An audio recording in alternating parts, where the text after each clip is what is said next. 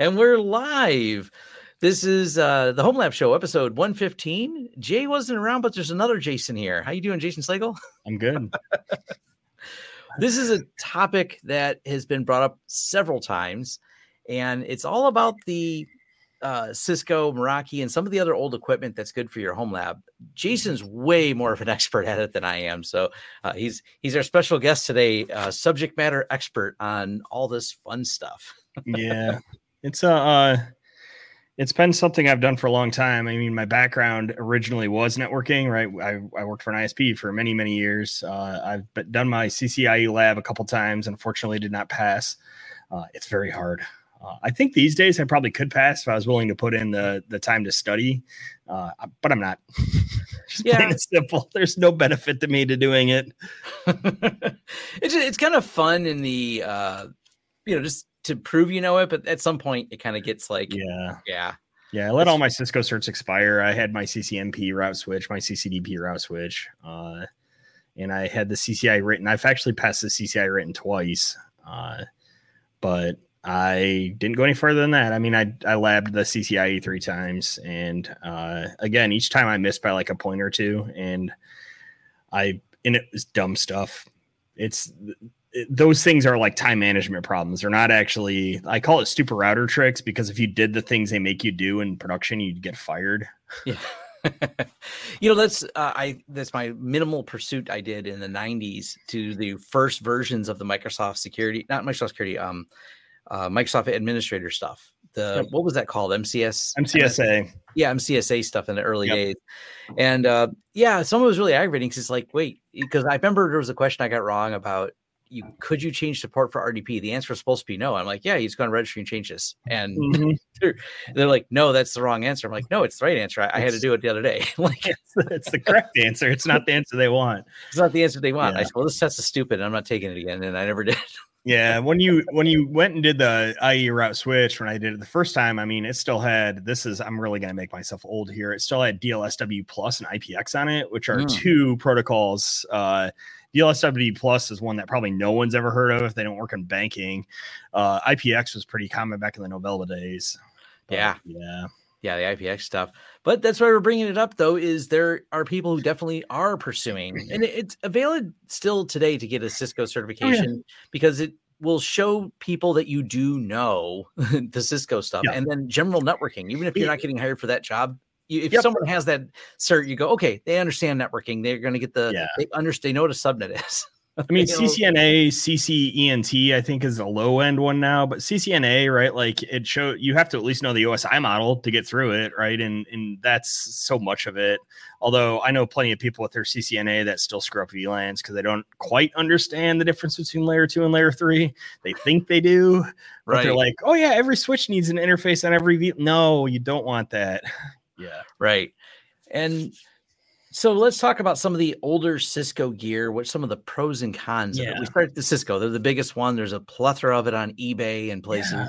It's cheap, right? Like you can pick up, I mean, if you're not looking at 10 gig, right? If your home lab, and I'll caveat, and we can have a whole discussion a little bit about what your goals are, right? But if you just need it to work and you're stuck with and you're okay with 1 gig port speeds, or maybe 1 gig with a handful of 10 gig, you can pick up like 3750s. Like I'm looking at one right now, a 48 port 3750 PoE for $35 on eBay, right? And 3750 is a workhorse. It works fine. You're right. Here's a 3750X, right? The sound's probably it doesn't have a network module in it, so it's only 48 port, 1000 gig, right? But it's, again, this one's not PoE, but $50, right? And those things, they're workhorses. They will work forever, and they will not in my entire career, I've had maybe 2 fail, right? Like I'll have ports in them fail, but they just go forever. Sometimes we'll wear the flash out in them. Yeah. Yeah. As long as you make sure you save that running config enough times. Yeah. Actually, Avik on the small business stuff, Avik has killed a bunch of the small business stuff we had because it writes config a lot and just wears the NVRAM out. I think the important thing is a lot of people don't realize how infrequently they need 10 gig. My friend Jeff from Craft Computing just had his whole video of his lab, and he talked about some of the futility and why he's got so many things still on 1 gig, because cool, you want to run Pi-hole in your home lab and Plex. People, I've seen a lot of people tell me, oh, don't I need like 10 gig for Plex? I'm like, look, no. Netflix comes into your house at less than 10 gig to several TVs. You can also, provided you have enough speed to run the Plex server, if you're transcoding, which I'm not usually doing now, I'm just trying to run it native. You can have quite a few of them running over 1 gig connections. Well, I mean, what is a 4K, right? A 4K stream is what, 30 to 60 megabits? Yeah. So are you running more than 10 of them? Right. Like your Plex box is going to fall over long before your giggy networking falls over. Yeah. Gig networking is way more relevant than people think it is. Yeah. The only connection I have that's 10 gig is my video editing. The rest of my network is a combination of Wi-Fi, which is less than 1 gig speed, or 1 gig connections to random devices that I have. I have a Catalyst 9200 at home that has 16 MGig ports in it, right? So it has 16 ports that'll do 1000 or all the way up to 10 gig copper, and it'll do 4 10 gig SFP plus, right? And so I have like my one XCPNG box is 10 gig, and one of my storage boxes is 10 gig, right? And that is probably the use case for it. If your storage is sufficiently fast, then it is great to do 10 gig to it. If you are moving a ton of data, you will obviously see a benefit, right? But like the reality of it is that even at 1 gig, you're looking at what, 125 megabytes a second theoretical max, and you're probably, like most home lab storage equipment, is going to struggle to write more than that. Yeah. Something worth noting too, when we say Cisco has a weird dividing line, if you will. You don't want that. What I guess was used to be Linksys, then became another line of that stuff. That stuff's not great. Yeah, the CBS stuff, I mean, it works, right? But it's probably, honestly, wouldn't be my first choice. Like I had an SG350 at home forever, and it works, right? But like a bunch of the pros, like I have a whole list here, like the pros, right? If you're studying, right? I saw somebody in the comment section talked about CCNA, right? If you're studying for your CCNA and you're studying for Cisco Search, or you want to do networking in the enterprise, like you still generally can't go wrong with Cisco. You'll find plenty of people that are running Cisco in the core, right? And they've got a good feature set, and they're good and cheap. And now with like modern Ansible, you can even configure them via Ansible. So if you want to learn how to do some of the networking stuff there, they're great for that, right? But they come with some negatives too. And the negatives are like they're expensive if you want current stuff. They're license locked if you want current stuff. It can be hard to get iOS if you don't get creative, and I'm not gonna like it. People know how to get creative. Yeah, right. Like the file names are predictable. Yeah, that's all I have to say, right? Like you figure out what the file name is or the version you want, you can probably find it. The optics can be expensive if you're not willing to do service unsupported transceiver. I don't know why you wouldn't just do that, right? And then the biggest thing is they have security issues if you don't patch them. But a lot of those are feature locked, and you're probably not going to use the features that actually have the security issues.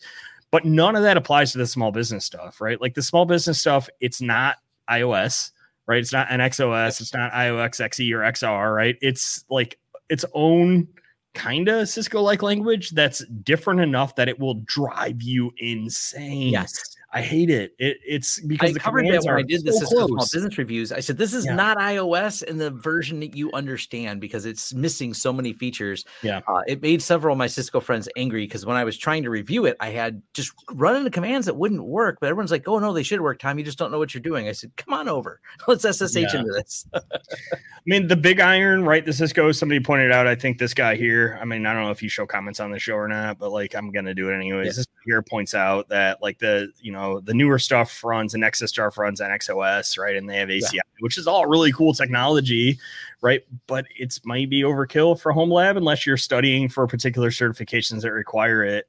As far as the CCNA goes, right, like generally until fairly recently, you could get away with like the 3750, 3850 series stuff. There may be some newer stuff. They're constantly updating the curriculum on there, right? So you can probably get 80 to 90% of the way done studying using the older stuff, and then go find like INE or one of the other people that will let you do a rack rental, right, to get like the little bit of time you need with the newer stuff if you can't find another way to do it. Right. That's a very good way to do that. If you're trying to, if your goal is to learn the Cisco stuff. When I was studying for my CCIE, my networking stack at home looked way different. I had a bunch of Cisco routers in it, and I had a bunch of Cisco switches in it. And as a matter of fact, I had an ISDN simulator. Remember that? Oh yeah. I could do PRI and BRI. But I think it's important though. You mentioned, the older Cisco stuff, like you said, it's really cheap on eBay. I know I've seen the comment fly by where if you want an airplane in your house, yes, they have a certain level of noise they produce. So this is not quiet mode Cisco. This is the old stuff. They didn't think about noise levels with them. But I think it's important to know though, once you kind of get the hang of iOS and start learning it, the other routers we'll talk about in a minute here are similar in ways. The command line structure, I think Cisco's pretty much like they set the standard, and there's some variations. They may do things a little different, but overall, there's a lot of similarities as you go down the list. Yeah.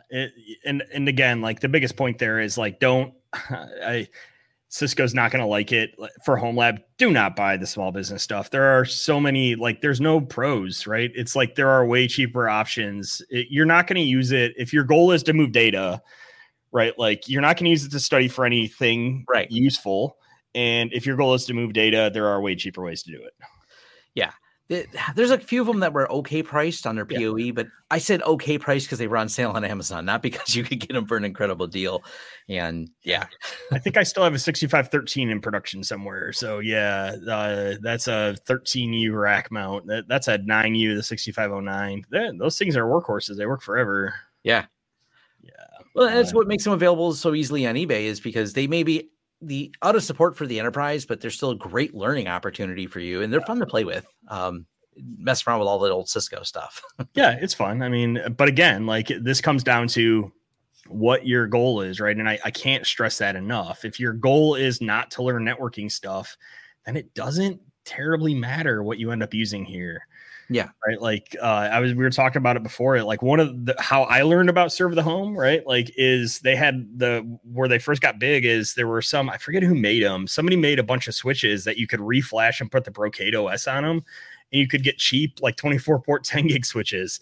And that's how it kind of became known to me and a bunch of other people, is that like, hey, just go buy these cheap switches on eBay, flash them with the Brocade firmware, and you could do that. And if your goal was to move data, they move data just fine, right? Like there's some considerations there if you want to run iSCSI, right? Maybe you want jumbo frames.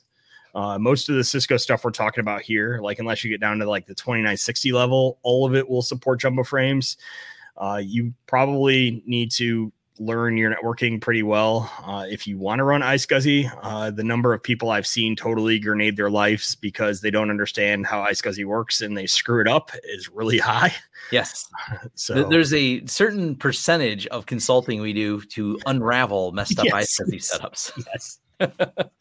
I mean, I've seen the worst case I've ever seen is we had a customer in production that they ran out of space on their Synology backed, right? Like they're running a VM. I think it was on a SAN. They ran out of space in it. So they just iSCSI'd a node over from their Synology box, and then used Windows storage spaces to just like stripe onto it.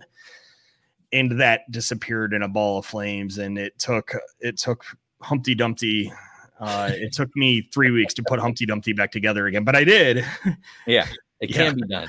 Yeah. You got to be careful testing a lot of that. What are some of the cons besides the sounding like an airplane of some of the old Cisco equipment? What are some caveats and pitfalls? I mean, optics can be expensive, right? Like the Cisco optics are typically very expensive. They're insecure, right? Like, but it may not matter. Again, right? Like these are home labs, and the reality is, you and I were kind of talking about it in an unrelated thing earlier. No one's burning their O-Day to get into your home lab. Right. Like it's not, it's not a huge deal. Like, as long as you understand the caveats of that and it's not a production environment and it is just a learning lab environment, then those security issues are probably not that big of a deal. Just firewall off the control plane. Firewall off the control plane, put them on a separate one. And I've had people say, hey, what about assigning it to a specific port, and I only plug that port in when I want to manage it? Perfect. Yeah. You've mitigated the problem. You're solving it. You've locked it down so other people can't get to that management plane. So now if something wanders into your friends come over with someone remotely controlling things, looking for some flaw, they're not likely to find it. Yeah, I mean, so this guy here asks directly about licensing. Licensing can be an issue. If the older stuff, it tends to not be anything older than like a 3850. I think you tend to not have licensing issues because they didn't switch to you can at least run the non-universal licensing on it. If it is universal licensing, it's only feature unlocks, right? Like the switch isn't going to stop working unless it's Meraki, in which case you have to have a license on it. But the Cisco stuff, it'll pass data. You may have IP base versus or LAN light versus IP base versus LAN base, right? Like there's 3 or 4 different service levels, right? So it's worth paying attention when you buy these on eBay with what they come with. Especially if they're newer, because you can't just go randomly download an iOS and suddenly it used to be I could just load the like IP services image on all of them. Not that I ever did this when I was studying for my CCIE, but you would just buy a router and then you would just find essentially you would find another CCIE, because one of the things you get once you get your CCIE is you get access to all of the iOS images. So you would just find another CCIE to just grab you the image you need and you just load it on. And suddenly you were the IP services and you could do all of the things. But they've changed that now. So they are license locked, right? So you may not be able to upgrade. And this matters a lot with the models that have L in the name, right? So like 2960L or 9200L, you can't typically upgrade those to like a layer 3 image. They run LAN based. So they are somewhat feature limited, but for home lab use, they have 90%. They actually probably 100% of the features you need for home lab. Probably not 100% if you're studying for one of the certification tests. No, I've always learned on real hardware, and I've seen a couple people in the comments here ask about GNS3. Did you ever use that? Or it works great for that, right? It's another thing you can do to run iOS. You can configure it up. You made the Cisco for the CCNA level. Cisco makes something, if they still make it, I think it's called Packet Tracer. Yeah, I think that still exists too. It works perfectly fine for the CCNA level stuff. They had one above it, and let me see if this one is still around. Called Viral, VIRL. It's still around, and it's like $100 a year, and it lets you do fancier things. Like it'll actually run full switch software. You can do ASAV, you can do iOS XR and XE stuff. You can do up to 20 nodes. Yeah, you can do a personal edition with 20 nodes in it, and it runs real images, right? So that's another good, cheap way to do that. I used that quite a bit. Oh, it's okay. Yeah, CML is the CML was the big commercial version of Viral. I don't know. They may have gotten rid of it, but that's another option, alternative to GNS3. And the nice thing about that is you can configure up a bunch of virtual stuff. But again, like you have to be, if your home lab is networking focused, right, then this all makes sense. And I think I've always liked the real hardware myself, because it's where I started long before these tools existed, just like you did early in my career. It's cool that they have these now. And I think they are pretty good when you can't get your hands on a lot of hardware. Yeah. I just have less experience using them to, I just like the hands-on watching the plugs light up. Yeah. They're for, if your goal is to just study for like the CC, and again, I think Packet Tracer is probably enough. Somebody directly asked, I think Packet Tracer is probably enough for CCNA these days, unless they've somehow made it harder. CCNA is one. It's probably been, I think I last took it like 5 years ago, and I don't even think I studied. I think I just went in and took it.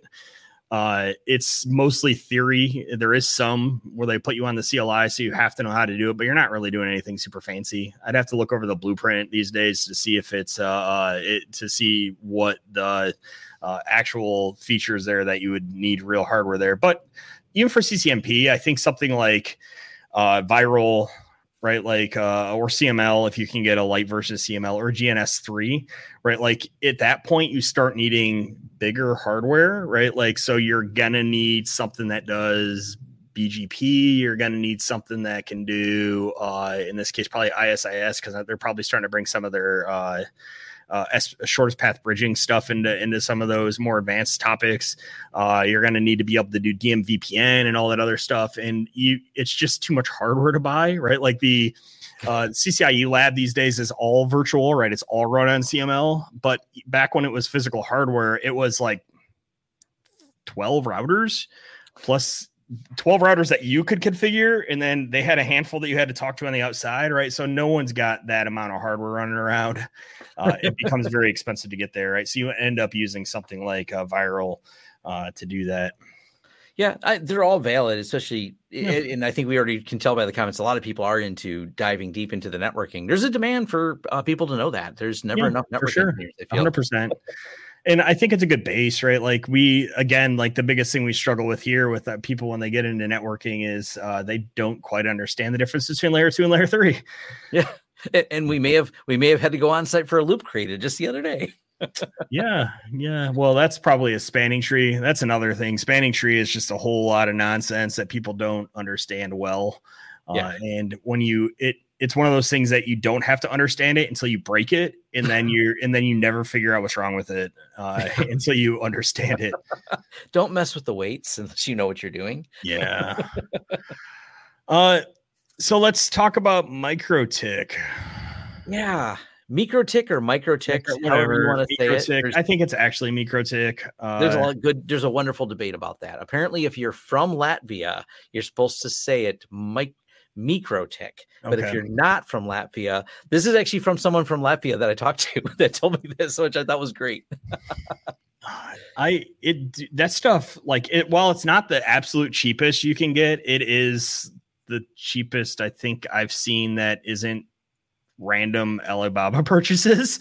Yeah, it's amazing how much they cram into those little devices. Yeah. It's a boatload. I love when they came out with their little 4-port 10 gig. I still have it. Still get updates.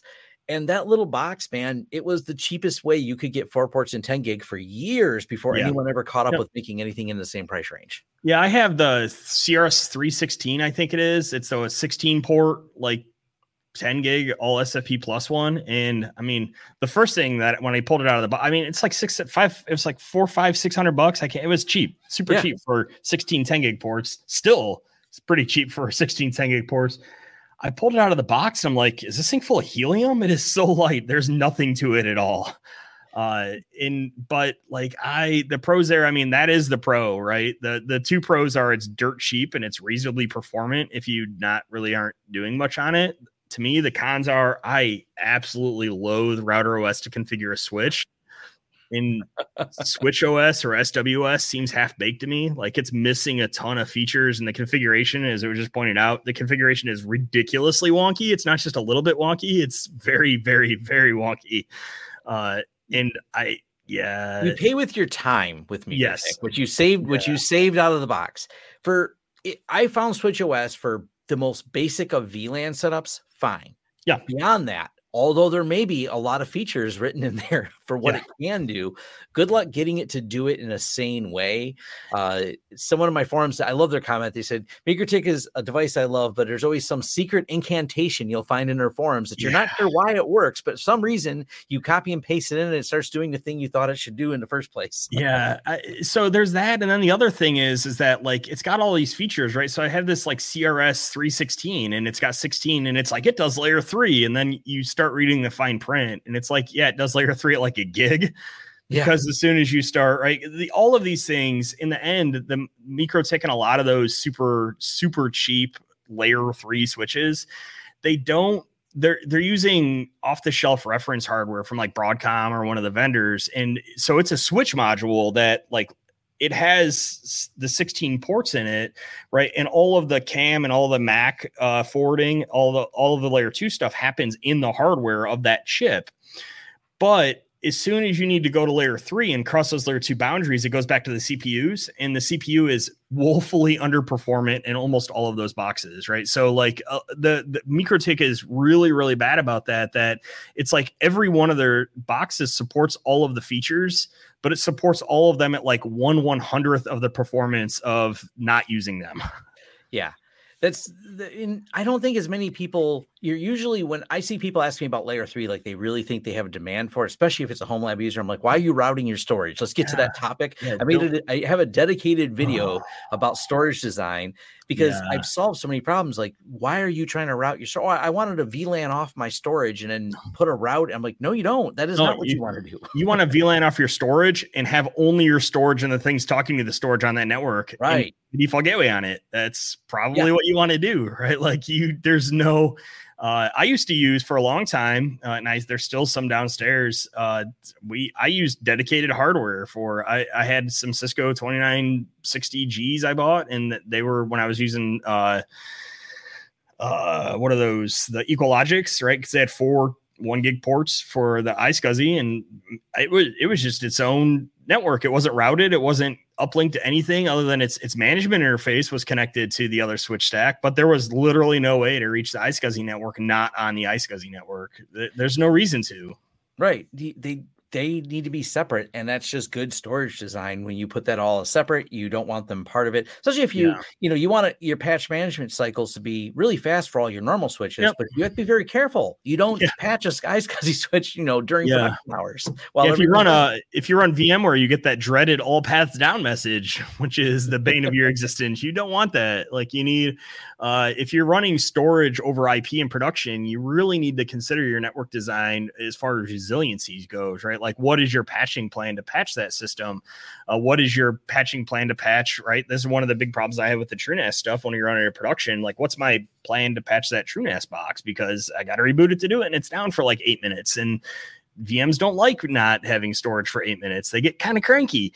Yeah. So, you need outside of a home lab, in a home lab environment, that's fine, right? Just shut everything down and patch it, right? Like that's fine. In a production environment, it's less so. So, the MikroTik to me, I see 2 use cases for it. It's great for home lab. It's great for cheap, like storage that just move bits around where you don't really need the features. And as somebody pointed out somewhere in these comments, like you don't really change your switching configuration that often. At least I don't. Right? Like I can count. I can't remember the last time I made a VLAN change at home on any of my ports. Right? Like it just works. You just set it up and you kind of forget it. And if that's all you need and you're not focused on networking and you want to focus on other things instead, then by all means, it works fine. It's cheap. It works. Yeah. And I think something else to make note of, it's called Router OS. And I've seen people say, do you want to contribute to the MikroTik botnet?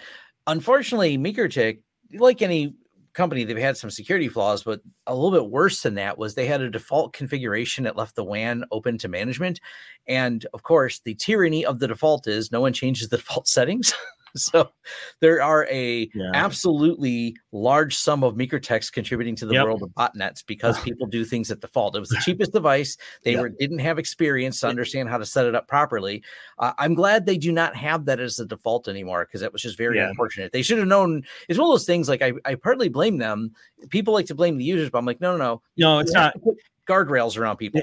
It wasn't the users at all, right? Like in almost all cases, if you actually dig into that, it's crappy wireless ISPs because the MikroTik devices are the favorite CPEs of most wireless ISPs, or at least were for many, many years because they were dirt cheap. They were disposable. You could replace them. They had enough features for the wireless ISP need them, and you could ship them to a client and just say, hey, plug this into the radio and plug it into your network and you're good to go, right? It became the crappy cable modem of wireless ISPs, and most of them, it was a backdoor account in Winbox, right? Like that was the actual, it wasn't the admin password. There was also a backdoor account that for years shipped. I think a lot of it was it by default had the management ports all exposed, which is just not how anything should be configured by default. Yep. It was a combination of those couple of things. And people having a good password, well, we can ask them to, but they won't. Others. Yeah, enterprise. What about Juniper, Arista, and Aruba? What's your thoughts on some of those? I mean, they're great. I love Arista switches. They're probably the most configurable if you're doing like leaf spine or anything super crazy like that, right? But like I question their use in the home lab unless you're specifically trying to go and learn into that direction, right? Like, yeah, by all means, right? Like if you're a Juniper ruled for a long time the core networking space of the internet, right? Like again, my background is all back when like the MX 480, I think it was, the big huge Juniper boxes that ran the core of the internet. I think Arista has recently overtaken a lot of that stuff, especially in the data center space, because it's super configurable.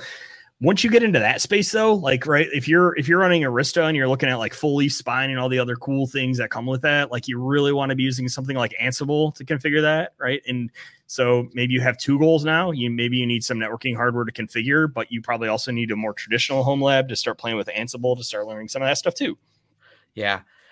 They're kind of a niche in the home lab. I don't know that there's as much availability on eBay for those, not like there is for Cisco. And I'm not as up to date on how the licensing would work once it's removed from the data center area. The problem is, and this is going to be a big problem, I think, going forward for home labbers, is almost all of these companies are trying to figure out how they can go to the recurring revenue model. Yep. Right. And so Cisco, like the writings, I saw somebody earlier in the comments talking about DNA and DNA Center and all the other like crappy UIs that Cisco Catalyst Center, or DNA. Those are terrible. I hate them. I absolutely hate them. The only successful GUI dashboard that Cisco has ever released, in my opinion, they bought from Meraki. Yeah. And you're actually starting to see support for, like, you can put Catalyst 92 and 9300, some of their switches that run containers on them. You can actually manage in the Meraki portal now. Huh. Yeah. Now, we should talk about the other cheap one. Have you used the fs.com ones? Yeah, that client, the VMware client, they use some of them. I mean, it's the same sort of like Fisher Price interface that a lot of those really crappy web interface ones use. Like, it is good enough. The CLI in it was really wonky. Not as wonky as Fortinet, but kind of wonky. They work, again, if your goal is to move data, right? Like if your goal is to move data, then by all means buy one, or one of the other 16,000 Alibaba reference platform switches you can buy on Alibaba, right? Like they work just fine. Yeah, I think there's always security concerns with them, but they don't need internet access, by the way. I know they're a switch, but they themselves don't need to go out on the internet for things. And they probably don't have an update method. I'm not just sure. I've debated about trying the fs.com and thought about buying one and kind of dive deeper into it. But I think Patrick from Serve the Home has done some videos on those. Yeah. We've so back before Dell bought them, I used a good amount of like Force 10 stuff, right? They work that stuff again, right? It's like, everyone's all like, oh, I need my new shiny switch stuff. Like, again, switches are one of those things that, like, I set them up and I forget them. And occasionally maybe I have to make VLAN changes. Like, you know what I'm not doing? I'm not in poking the spanning tree. Like, you know, I'm really not, like, you know, maybe I want to play with PV-LANs. Maybe I want to, can play with some of those things like 802.1x, or I want to play with some of the port guards and some of those features like that. But like, you just don't log into switches. Like, they just work. I log into them to upgrade them, and that's it. Yep. Yeah. I mean, Unifies give you this cool UI to make things easy to use. That's why they're so popular and things like that. But even myself, my home lab stuff, or once I set up my cameras, I've never touched them. They just work. They just move data. You log in for monitoring, right? It's like, oh, why is my network slow? Let me figure out what port is using all the bandwidth. Or you want to look at those little ants move in the new like Ubiquity UI. You're not logging in making VLAN changes regularly at all. Like, you just don't do it. Yeah.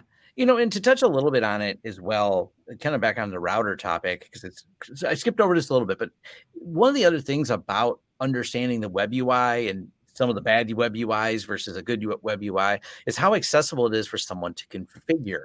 Mm-hmm. Reason we don't all just code everything in assembly is because there's a lot of learning you have to do to know assembly. It's a lot hard. I've watched people who are really good at it and scratch my head at how they're so damn good at it, but that's obviously not for the masses.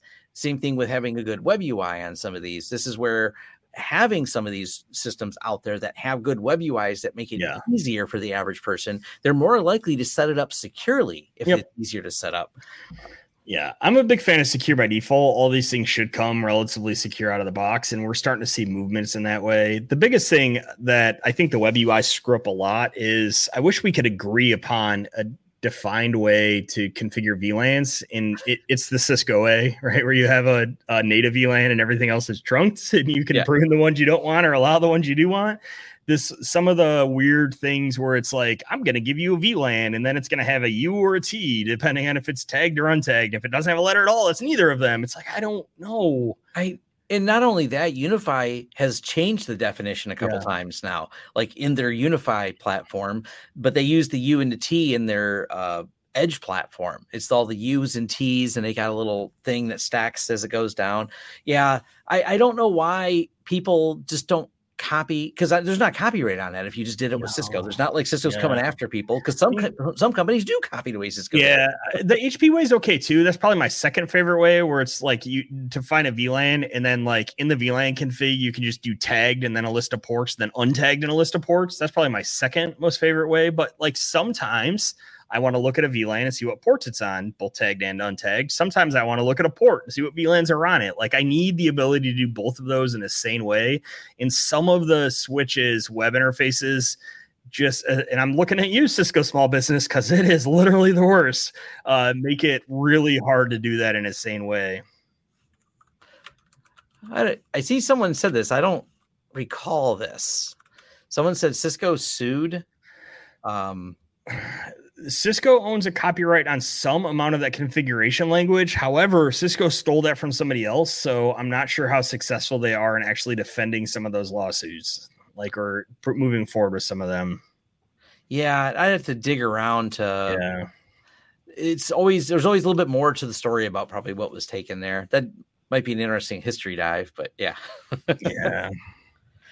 The Edge switches by Unify, or Ubiquiti specifically, because Unify is their product line, Ubiquiti is a company. I don't want to conflate that, but their Edge switch line, it was based on before Vios forked. I can't remember what it used to be called before Vios. Someone will type that down in the comments, but they forked it prior to that, and it used to be the original Unify line.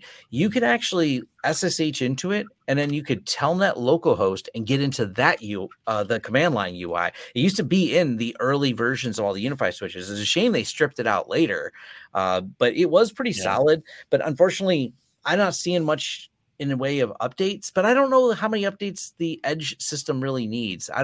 They don't have much excitement around that product, but it does exist. Any of the ones we installed, they seem to run forever, but a lot of switches do. Viata, that's the one I was looking for. Viata was original before Vios. Vios is a fork of Viata, and Edge took a copy of Viata and Ubiquiti kind of customized it for their own purposes. I mean, somebody pointed out that NXOS is Linux-based these days. Almost all of them are Linux-based these days. A lot of them used to be VXOS, I think is the name of the real-time operating system they used to run that predates Linux for a lot of this stuff. Most of those have moved to Linux. Some amount of them, like a lot of the big Juniper Iron, I think is still FreeBSD-based, although I think more recent Juniper Iron is going to Linux.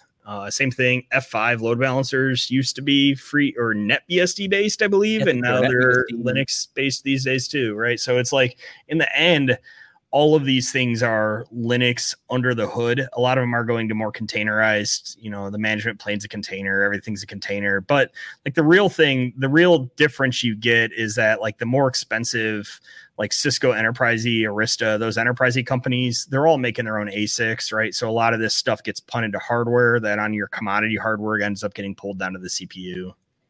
Yeah, and because there's a more availability, I would say, for Linux kernel developers. So when they build some custom hardware, they want a couple extra custom modules loaded in the kernel, support their offloading chips. Yeah. Linux is going to be the OS, because if I were to put a job hunt out for someone who knows Linux or BSD, I'm going to get way more people saying, "Oh, Linux, okay, I've heard it." In terms of developers. Yeah. It used to be, I think a lot of them, used to use FreeBSD. I think Juniper went that way because it was really easy to build a slim down. Like there was very good native support for building like a very small FreeBSD box, right? Like you could get it down to fit on a floppy for many, many years. And that's what Monowall did. The first one, which Monowall is the predecessor to the PF Sense. Oh, I forgot about that. I remember Monowall. Yeah. So the wireless ISP that a guy named Matt, that I know used to run, they used Monowall and MikroTik. Like the CPU was MikroTik, and then they ran Monowall at the head end to do all the rate limiting. Yeah. It's one of those things I always joked about, just the whole BSD world. I always think BSD was like first for a lot of things, but Linux did it better in terms of like commoditizing it and making it to the mass market. Because, we even had jails in the BSD world. Jails were around forever before Docker and all the other containerization came around for Linux. Jails are like if we want to get really pedantic, we could go back to Solaris zones and say that they kind of copied some, right. Like we can probably take even back farther than that, because I bet you there's some IBM hardware that like OS 360 level stuff that also did some. Well, Vax did a similar sort of thing for sure. You definitely had some sort of thing there. And if you didn't know, Jason's background is very much in BSD and Puppet, and not just networking. We're here for the networking. Maybe we should do some history talks on some of the old stuff. Yeah. We're a couple of graybeards now. We got some of this knowledge we can share. I own a Vax, so we still need to make that work. Yeah. Okay. I think we covered all of these. Yeah, I think we beat the end of my my little pros cons list here. We hit the end of it. Yeah. No, this was fun. We'll have you back on. There's definitely some more fun topics to cover on there. We can do Puppet one day if you want. And you said that was a potential topic if there's. We've talked a lot about Ansible. I know Puppet is still popular. Yeah. It is something we actively manage and support at CNWR. So it is indeed in use at companies you would know the names of. Yeah. 100%. Like we were for a handful of years, actually probably for 4 or 5 years, we were a service delivery provider for Puppet. So we were doing Puppet consulting in Puppet's name. And there are some very large companies using it. I think these days a lot of them moved over to Ansible, but yeah, I think that's one that'd be fun to get Jay on for too. Yeah, and I think Jay's actually done some work with Puppet as well. So he used to work at a few places doing large scale enterprise automation, just like you. So cool, fun topics, all for next time. So thanks everyone for joining us on the Home Lab show, and see y'all next time. See ya later.